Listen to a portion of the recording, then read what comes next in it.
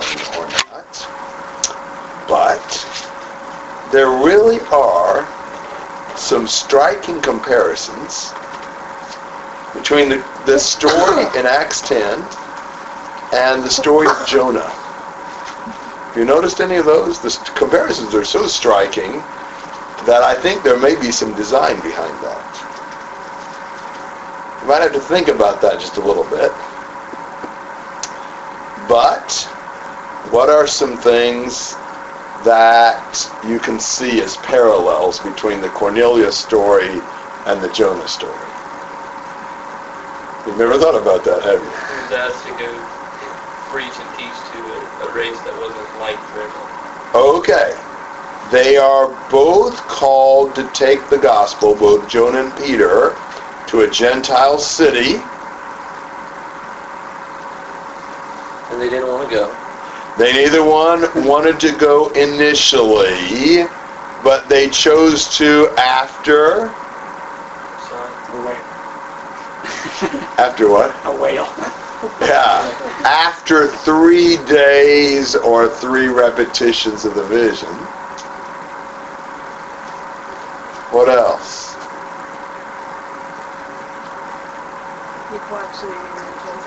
The Gentiles repented and therefore lived.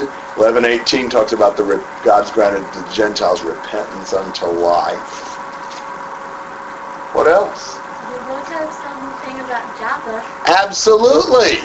The city of Joppa, where Peter's called from, and evidently near where Jonah was, because he at least passes through there on his way to Tarshish. That's an intriguing comparison. What else?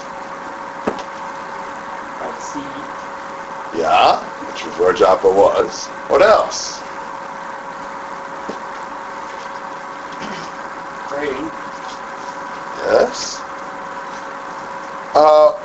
What was Simon's full name? Simon, son of Jonah, of all things. And when Jonah, Peter, go and lead Gentiles to the repentance to life, that provokes a hostile reaction from Jews. Jonah in one case, the Jews that called Peter to account in chapter 11. So it didn't go over well, what they did. That's a strong enough set of comparisons, I think, to be hard to overlook, even though I'm not sure what to do with that. But, by the time you get Simon being the son of Jonah and Joppa and some things like that, it strikes me that that's not just a coincidence. It may be, but if so, it's quite a striking coincidence. So, Peter was probably staying away from the water. if he knew. Boy, this sounds really similar. I'm staying clear of the water. Yeah. He probably didn't go to Caesarea by boat, did he? Now, this is an extremely important story, the conversion of Cornelius. It's repeated 3 times. In chapter 10, chapter 11, and then a summary in chapter 15, because it's one of these, epochal changes. It's just a whole change of era here, because we're opening the door to the Gentiles. Now, remember that Jesus gave Peter the keys of the kingdom, and here he's going to open the other side of the door for the Gentiles to come in as well. So, chapter 10, verses 1 to 8.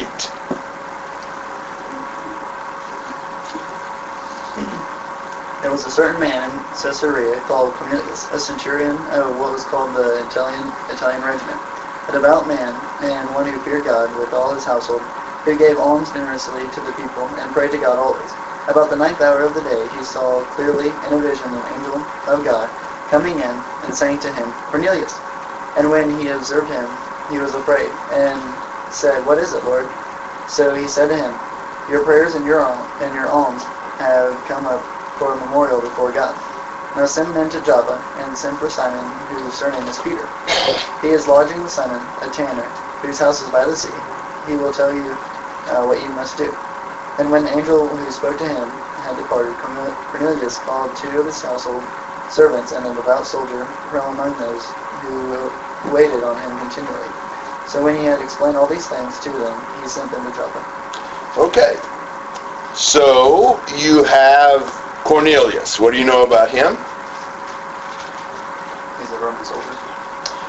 And what kind of character did he have? He feared God. He was a devout man, a God-fearing man. He gave a lot of alms to the Jews. He prayed continually, and he saw a vision of an angel. And you know what we're going to find out about this guy? After all that, he still needed to be saved. I mean, wow. In most churches, a devout worshiper, an almsgiver, a man of prayer who'd seen an angel would surely be seen as saved already. It's amazing to think that, a man like this isn't saved. There's a lot of people today that you could not say nearly as much in favor of that assume they are saved. Or at least that their prospects for salvation are pretty good. So that's an interesting feature of this, that salvation is just not based upon not even being a really good person, because Cornelius certainly was that. But he's about probably mid-afternoon when he saw this in a vision, an angel of God, who told him that God has heard his prayers and that he needs to do what? Go get that Simon guy. Go get Simon who's staying with Simon and have him come. And so he gets, verse 7, 2 of his servants and a devout soldier, evidently 3 trusted men, tells him everything and sends them to Joppa. Now, one of the things that's happening, we're going to see in the next section, is this is a lot like what happened with Saul and Ananias. God was communicating with both of them in the same time frame, basically, to get them together. We'll see in the next section, not only is God communicating in a special way with Cornelius, but he's going to do that with Simon as well to get them together.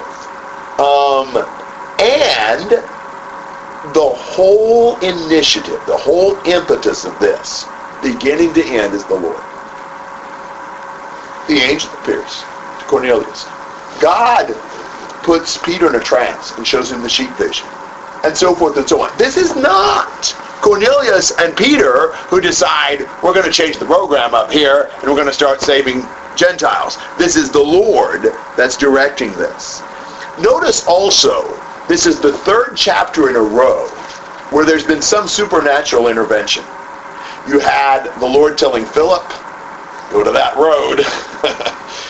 You had the Lord talking, as we said, to Saul and to Ananias. And now the Lord will communicate with Cornelius and Peter. But in none of those supernatural interventions does the Lord tell somebody how to be saved directly. He just gets the preacher and the preachee together so that the gospel can be taught from one man to another. That is consistent. You will never see an angel going and preaching. You'll never see God preaching to somebody in a dream or a vision. He uses some supernatural interventions, but always just to get the 2 men together so that one man could tell another one the gospel plan. Comments and questions? I have 2 questions. One, okay, so is Cornelius a Jew then? He's a Gentile. He's a Roman.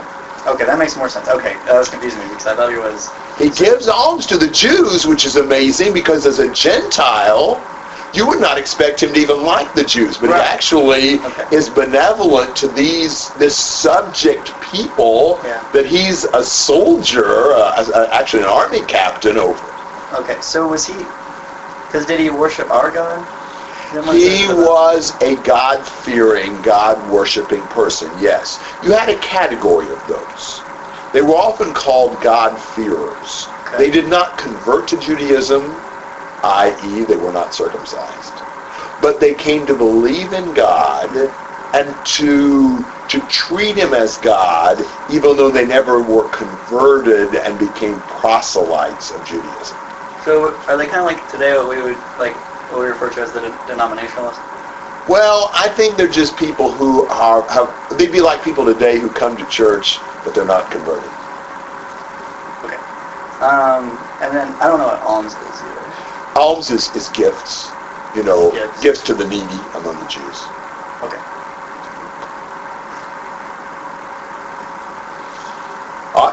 There are questions or comments through verse 8. Good questions. Is there any reason to believe that God doesn't intervene in the affairs of men today to bring people together so that the gospel can be taught? Now, I didn't use the word, miraculous or anything like that, or, involving visible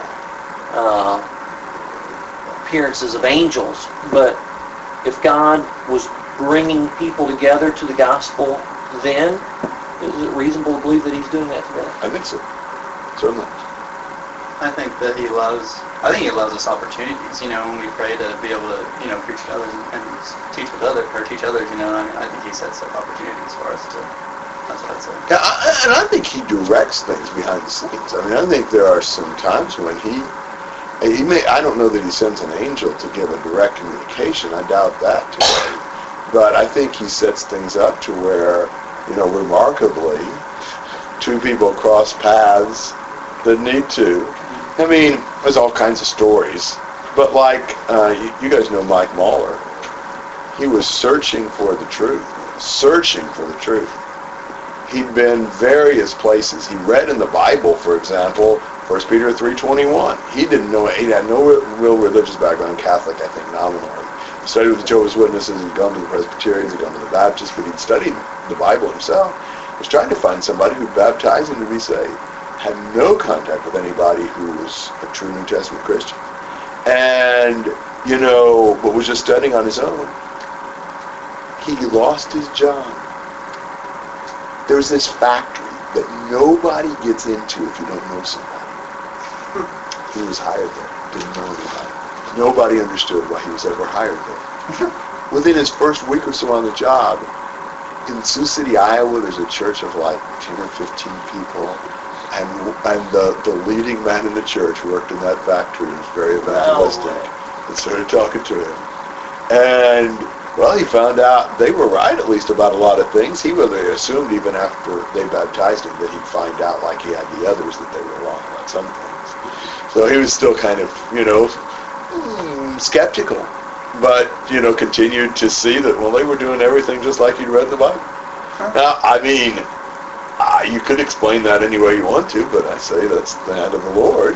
An angel didn't tell, the people at the factory to hire Mike or anything like that, but the Lord was able to work those things out. He doesn't have to have, some angel come down and tell you something. I don't know what circumstances the Lord worked in, but I would say that's the Lord. I don't think we ought to have any hesitance in saying that. Where's this guy worshiping then? He preaches at Orleans. Britton? Oh, yeah.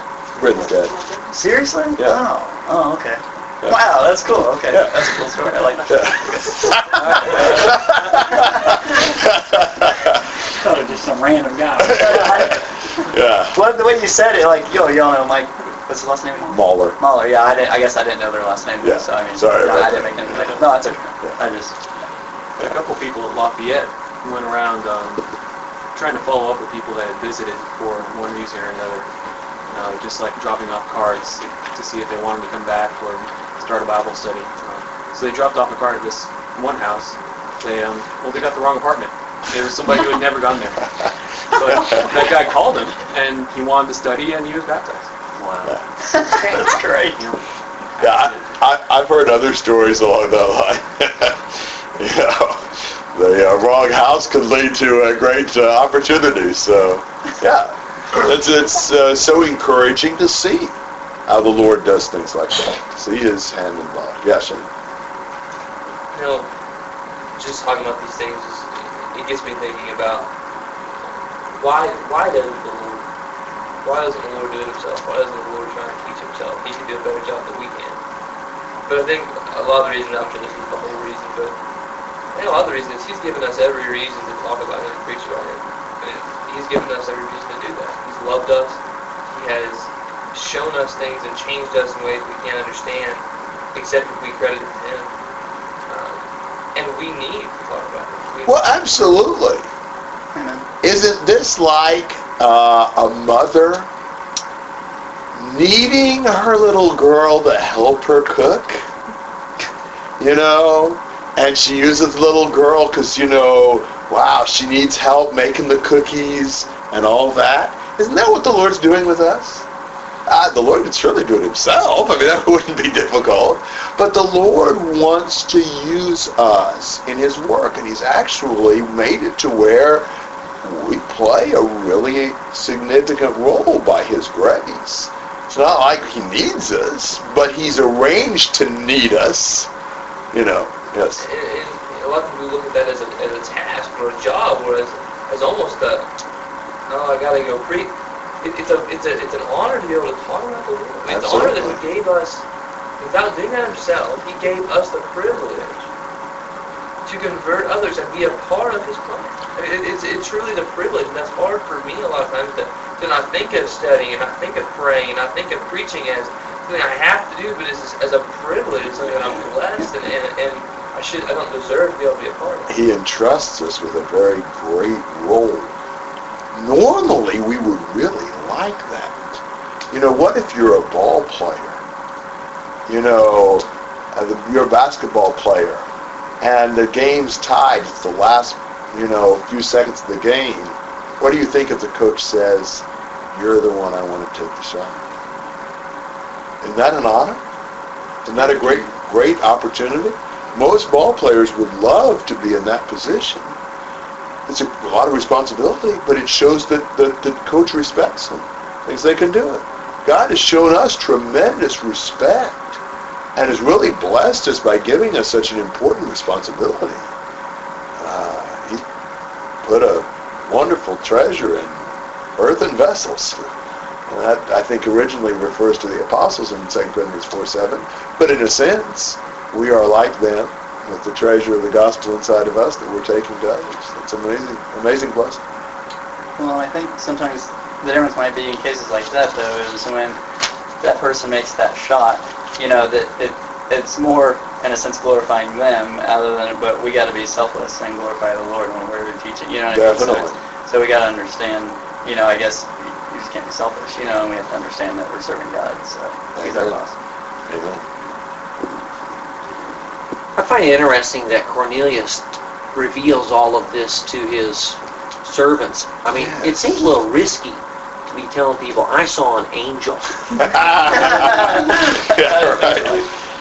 But he doesn't let that get in his way of revealing it all. Well, not only that, we're going to find out a little later, he's called together all his relatives and friends, waiting on the supposition that Simon's really going to come. And he's going to have something to say that they're going to want to listen to. He really shows a lot of trust in the Lord. Exists. Yeah, exactly. Yeah. This vision that this guy... We're assuming that the soldier and the servants didn't text ahead to say they were on their way. This is what you call an opportunity falling in your lap. It's just Peter comes here and helps all these people. Yeah, that's right. It looks like from verse 2 that it wasn't just him, but his whole household who had some fear of God.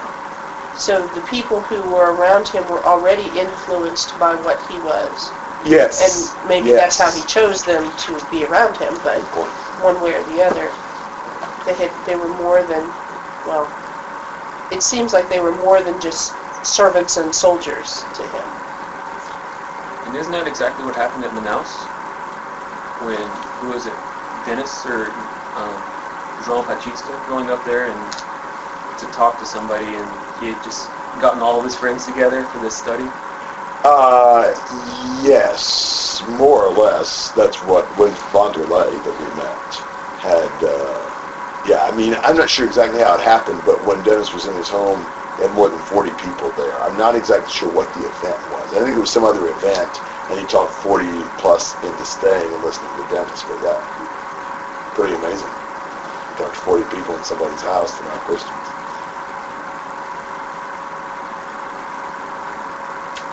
All right, so verse 9 to 16.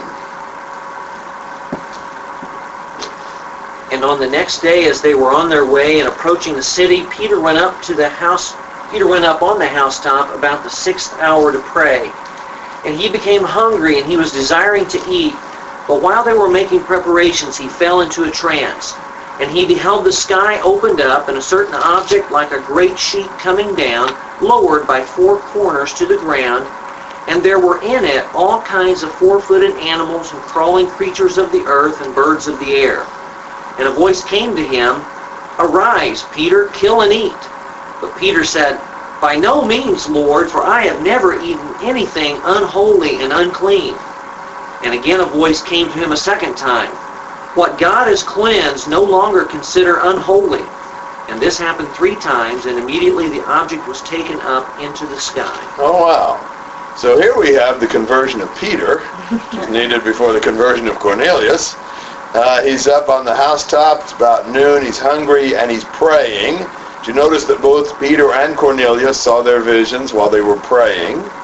And God uses this opportunity by bringing a sheet down from heaven with all different kinds of animals in it. And what does he tell Peter? Yeah, same thing Peter told Aeneas and Tabitha. Get up, kill and eat. And, even in a trance, Peter's himself, what does he say? No way. By no means, Lord. Peter is the kind of guy who, when he refuses something, he refuses it vehemently. I won't. Thinks it's a test. Yeah, I guess so. I mean, that's just Peter.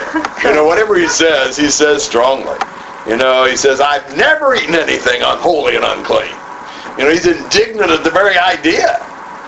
And, how often does this, God says, what I've cleansed, what God's cleansed no longer consider unholy. God has cleansed these things. That's the point. And how many times is this vision sequence repeated? 3 times, and Peter's no stranger to triple repetitions, is he? Reminds you of the denial and the reinstatement in John 21, where Jesus kept saying, feed my sheep.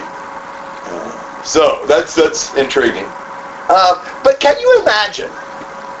You've always known that you could not eat unclean meat.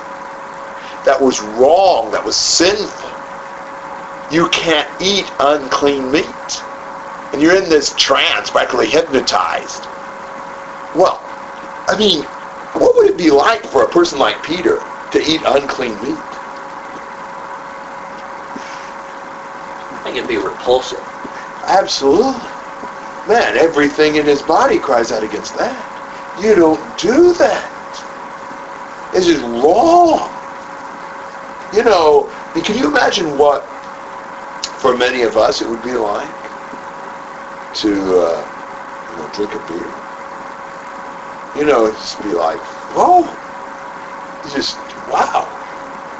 And, obviously, we shouldn't be drinking the beer, but God's showing Peter, times have changed and the laws in the Old Testament no longer apply. God no longer considers these meats to be unclean.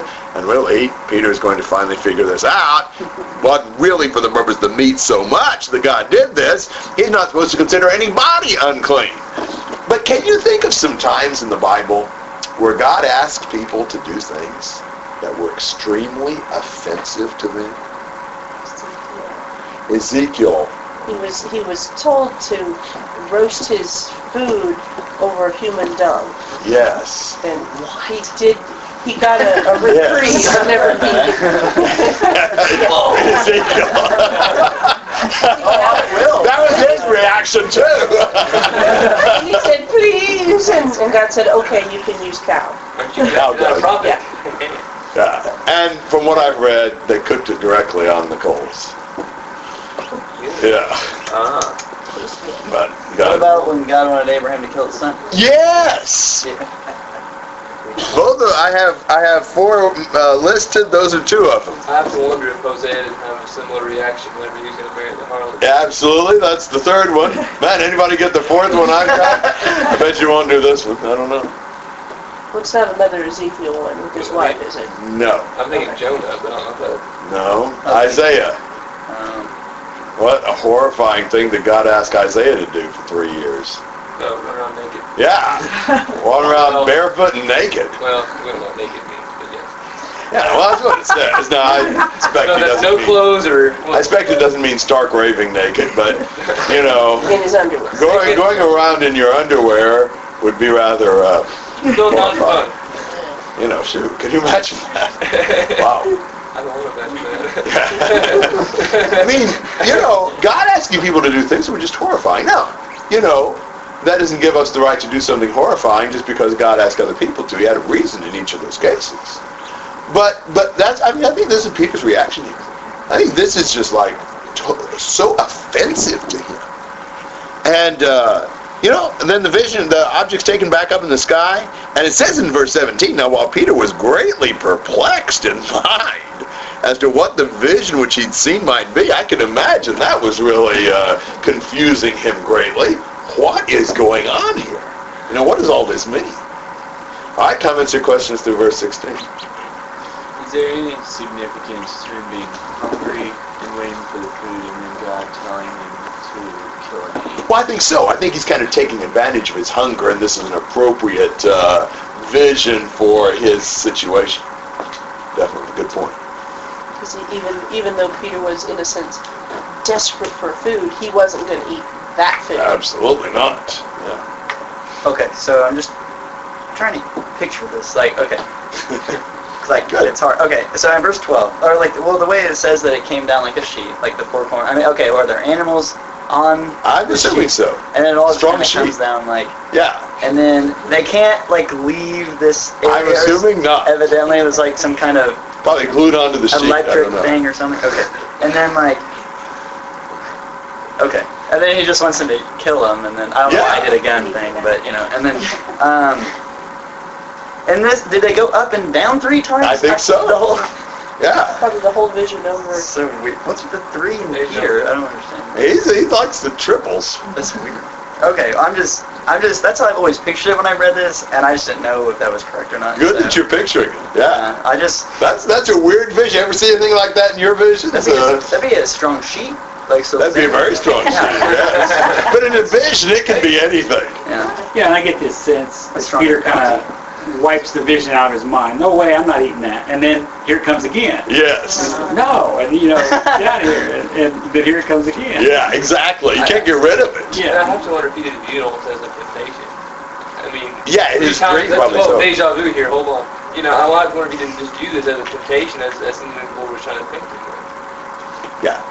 Yeah, you know, when you're in that, you know, hypnotic state, whatever, I mean, you just sort of react based upon your conscience. You know, I mean, it's only after he wakes up that he starts mulling it over in his mind, trying to understand it, figure out what all this means. But in the trance, he's just reacting, you know, from his, you know, his background and his feelings. He woke up, he thought it was something he'd eaten, but he realized it hadn't. That's right. That's in my head. No, it wasn't. I've been around unclean animals too long in this camp. Yeah, that's right. I was going to say, it's kind of interesting that this was a problem for Peter to eat these unclean animals, yet he had been living Yes. with someone who had been dealing with dead animals that make you unclean, Yes. and But he hadn't gone this far yet. and you know, he was, so that was going on, and that apparently didn't bother him much anymore. And so now he's got this second thing happening, and He may have warned the animals, but he never ate them. yeah. I know a family, which I just reminded me, I guess just to relate it to something that happen nowadays, that I know a family that the kids range about 20 to 30, and a lot of kids, and they were always there, they were homeschooled, and then they were also, the dad was their was the preacher too. They had a church in their home and stuff, and their dad always taught them they weren't allowed to wear shorts at all because when you sit down and stuff and you can see it, and stuff. So, but they weren't allowed to wear shorts at all, and they were taught that it was like sinful to wear shorts. And so now they got out of that, and so they don't think it's sinful anymore to wear shorts, but they can't get themselves to do it because they were just brought up so long thinking that it's just it's hard for them to do it, so they don't ever wear shorts, but they don't think it's wrong at all. I mean, they just now they think differently. It's just they can't get themselves to do it. Just like I don't know, that just made me think of that. But And I would think that's what 1 Corinthians 8, Romans 14 would have done.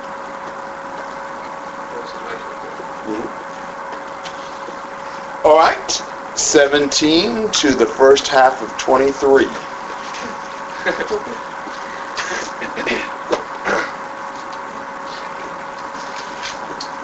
Now while Peter wondered within himself what this vision which he had seen meant, behold, the men who had been sent from Cornelius had made inquiry for Simon's house, and stood before the gate. And they called and asked whether Simon, whose surname was Peter, was lodging there. While Peter thought about the vision, the Spirit said to him, Behold, 3 men are seeking thee. Arise, therefore, go down and go with them, doubting nothing, for I have sent them. And Peter went down to them who had been sent to him from Cornelius, and said, Yes, I am he whom you seek. For what reason have you come? And they said, Cornelius the centurion, a just man who fears God and has a good reputation among all the nations of the Jews, was divinely instructed by a holy angel to summon you to his house and to hear words from you. Then he invited them in and lodged with them. Okay, so Peter's puzzling over the meaning of this vision, and God's timing was perfect. Because just as he's doing that, the 3 men from Cornelius arrive and want to know if Simon Peter is there. And Peter is told by the Spirit, go with these 3 guys. Peter goes down and says, hey, I'm the guy you're looking for. Why are you here? And they tell him the story about Cornelius being directed by an angel to fetch him. And so they spend the night with Peter, and the next day Peter will go with them. So things are starting to fit together a little bit now that Peter hears the story of what's happened with Cornelius. Comments and questions? I always found that the idea for a first century Jewish Christian to go to the front door and there's a Roman soldier standing there for you. It's got to be a bit scary, given the power that the Roman soldiers had over the people. Good point. And so this, get up and go with them. Without misgivings. Don't worry about that. Just go. And that always seemed to me to take a whole lot of courage. Amen. I have to wonder too, throughout, we see obviously in Galatians that Peter had some problems with things using Gentiles. I have to wonder throughout this thing too, and it's just I have no proof for sure, not we probably have no way of knowing, but I have to wonder if some of this he was thinking, while he's preaching these people, oh, I'm going to get it for this, if not almost expecting Acts 11. You know what I'm saying? Just expecting, this is not going to go well with the Jewish community. This is kind of, that's not part of the doubt as well, but this isn't going to turn out well. That might be. Certainly you can imagine the kind of reaction they're going to have. I wonder if he would have been tempted to say, wait a second, I got to figure out what this vision means. Well, I think he's starting to put 2 and 2 together, actually. I think it's starting to link up. Anything special about the fact that there's 3 times he showed them the 3 men? Both 3s. Thank you. Profound. That's me. 3 is a very special number in the Bible. I think it's interesting. Is it correct to conclude that the men who came from Cornelius traveled probably through the night to get there? By the time they arrived, given the distance they traveled? I'm not sure. Maybe so. I've concluded that that's probably. You've studied that before. I was going to say, because they would have left at about 3 p.m. and they got there at noon the next day. So. I thought about that, perhaps so. Is it funny that Peter invited them into the other guy's house? Like, I just thought that was kind of Maybe Peter has a good relationship with some. Especially when I'm in Juan Pessoa, I invite people over to Luisa's house where I am to spend the night even. People do it here all the time.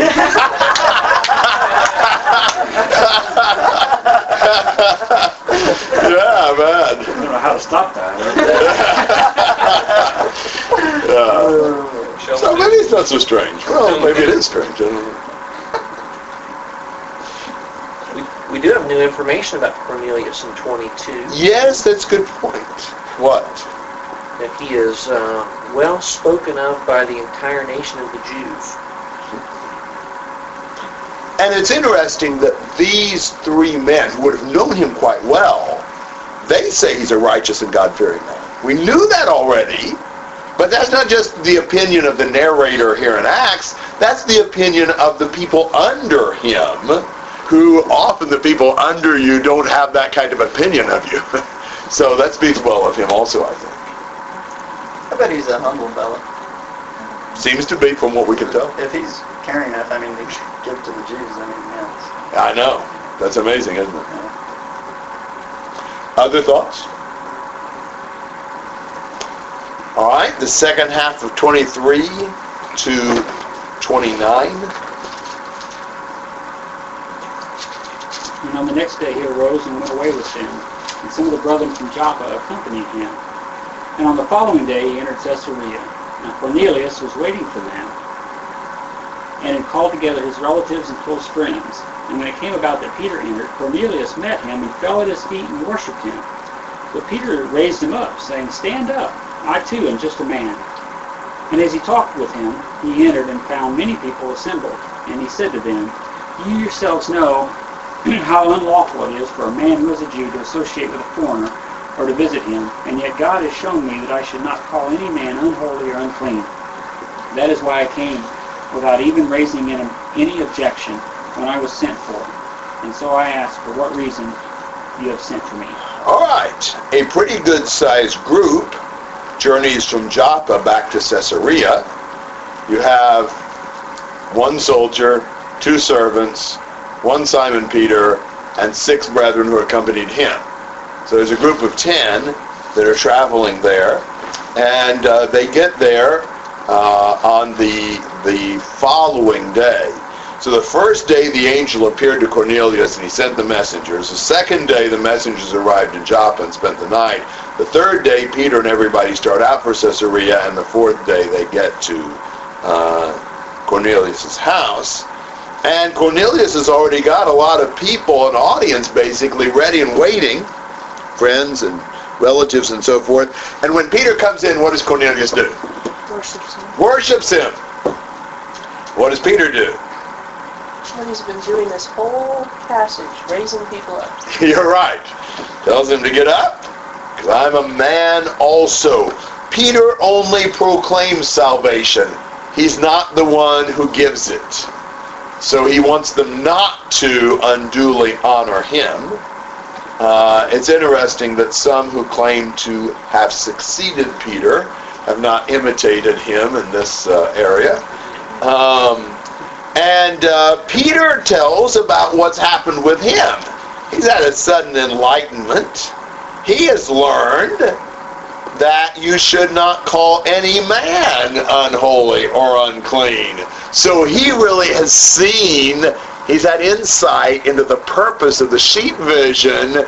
The point of this is he ought to be willing to come into a Gentile land. You know, that wouldn't happen. You know, it's unlawful for a Jew to associate with a Gentile, stay in his home and so forth. That would have been a very outrageous thing. But Peter has learned, no, don't call unholy or unclean what God has cleansed. He said, that's why I came with no objection. And I'm here. What do you want? Comments or questions through 29? I don't know how long he had to search for volunteers to go. I don't know the answer to that. Not very long, because he left the next day. But Wait, did God ever actually tell him not to call man uncommon, or did he just? no, he reasons through to the application. Okay. Other questions and comments? So Peter drew conclusions from He the did. information he was given. Yes. Drew right conclusions, Yes, he did. and so it's appropriate for us to draw right conclusions also. Certainly. Yes. Bible doesn't say everything about every situation, so God does not always connect the dots for us. Sometimes we're expected to do that ourselves. Well, 30 to 33.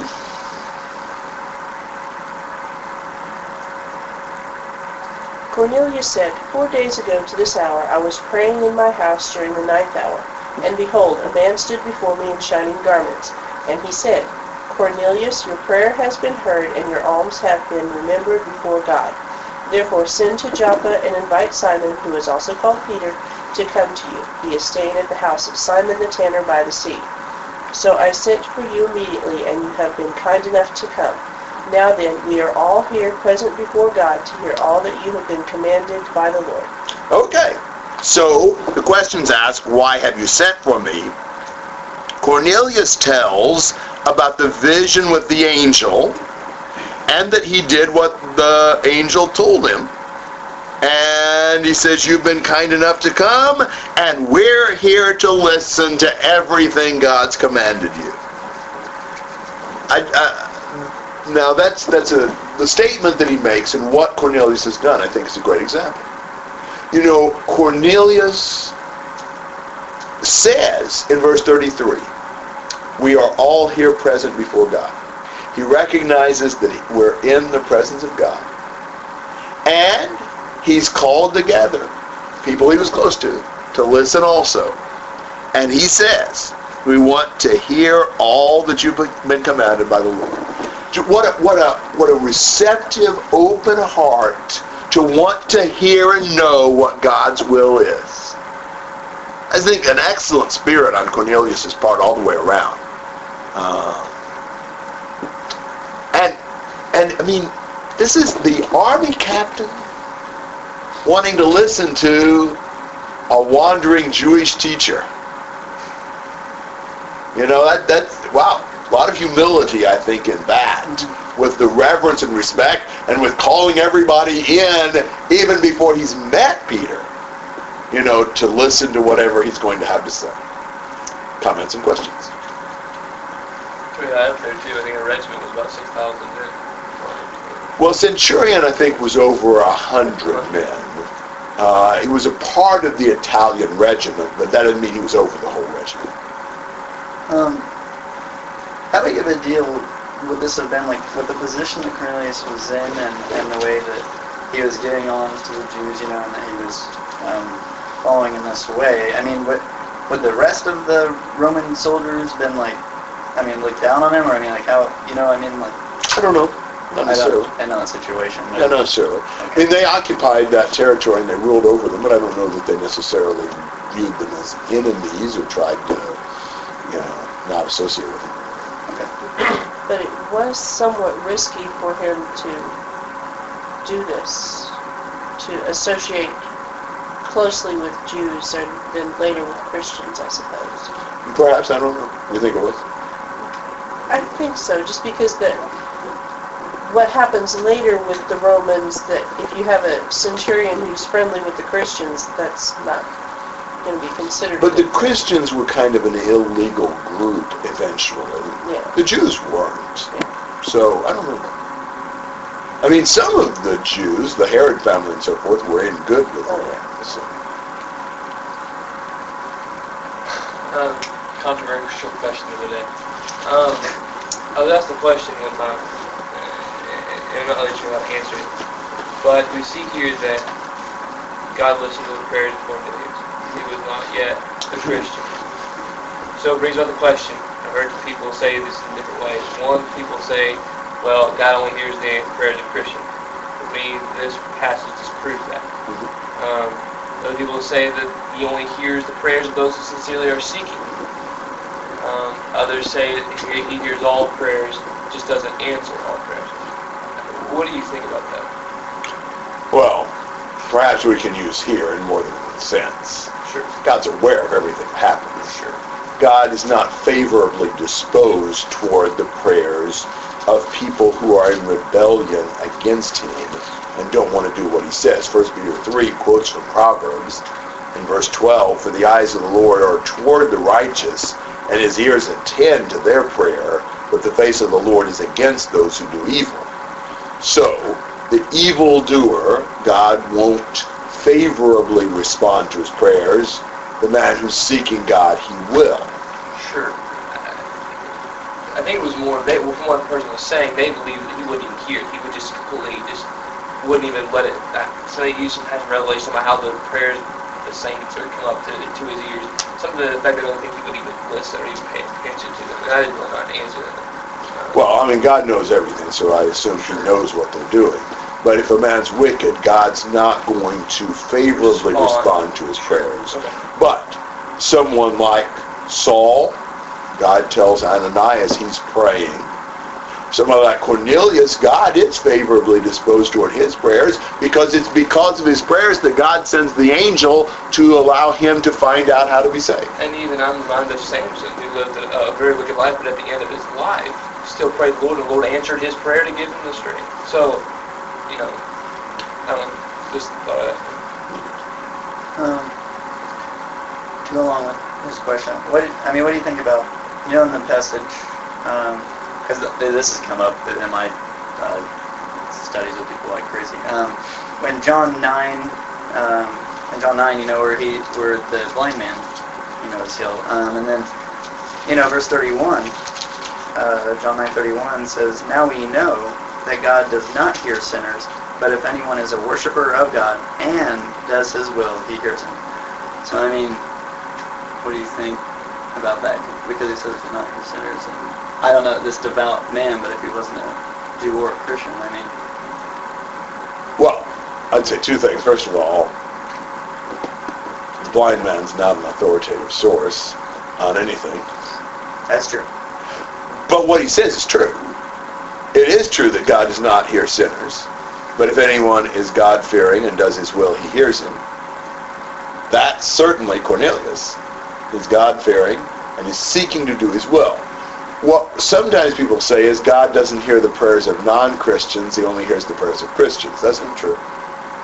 And in fact, there's a number of passages in the Old Testament where God says he does not hear the prayers of people who are rebelling against him. In one sense or another, he's talking about the Jews. Mm-hmm. So the dividing line is not between Christian and non-Christian. The dividing line is between the man who's fearing God and seeking God and the man who's wicked and rebelling against God.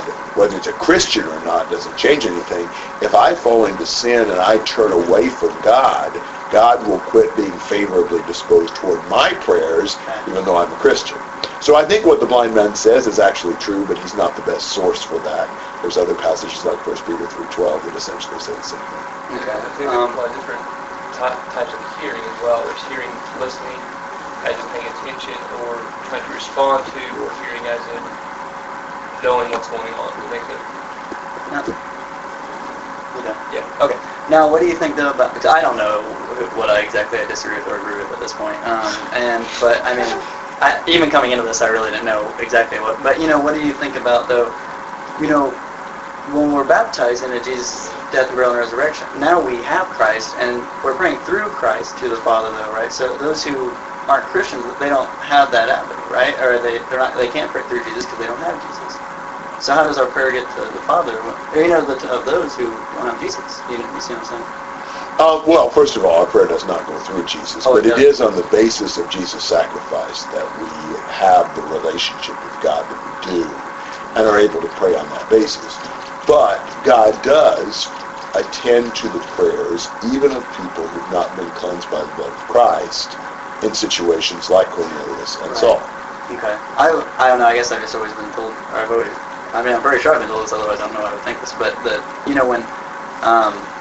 when it says to ask these things in my name, or Jesus says to do these things in my name, I always have been taught that it's because we're doing it in Jesus, like through Jesus here, you know what I mean, to pray through. So on the basis of what Jesus has done in reconciling us back to God, John 16, 26 and 27 essentially says, you don't have to ask me to ask God, you can ask God directly. John 16, 26 and 27. And the fact that Jesus is God. If we pray Right. to God, so does it go through God to get to the other part of God? You know, it's kind of not really. We try to simplify it into a Yeah. route like the mail carrier. Right. You know, our letter goes through the mailbox, and Yeah. it's not exactly. It's more like on the basis of, or the authority of, or the power of Jesus that we pray through, Okay. and not through. Here, Jesus, here's the message. Take it to God and tell Him what I said. Because I know I've given a sermon, almost like everything I just said, I know I've given a sermon on prayer like that before that. Afterward, everyone's like, "Oh, good job." You know, like no one ever. Well, I was always taught that way though. So I mean, that's how. So now it's just I got all these new ideas. So, okay. All right. Well, that Not will gonna do. read that one. There's the Bible, So, but yeah. So I'll. Okay, thanks. So now no problem. All right, well, our time's up here now, so why don't we mark it at verse 34. And my schedule's complicated. I won't be here next week because Boyd will be with us in the meeting. So I will be here. Everybody down there next week. Y'all coming on down. So I'll be here 2 weeks from tonight, Lord willing. Then I won't be here Christmas Eve or New Year's Eve. So I'm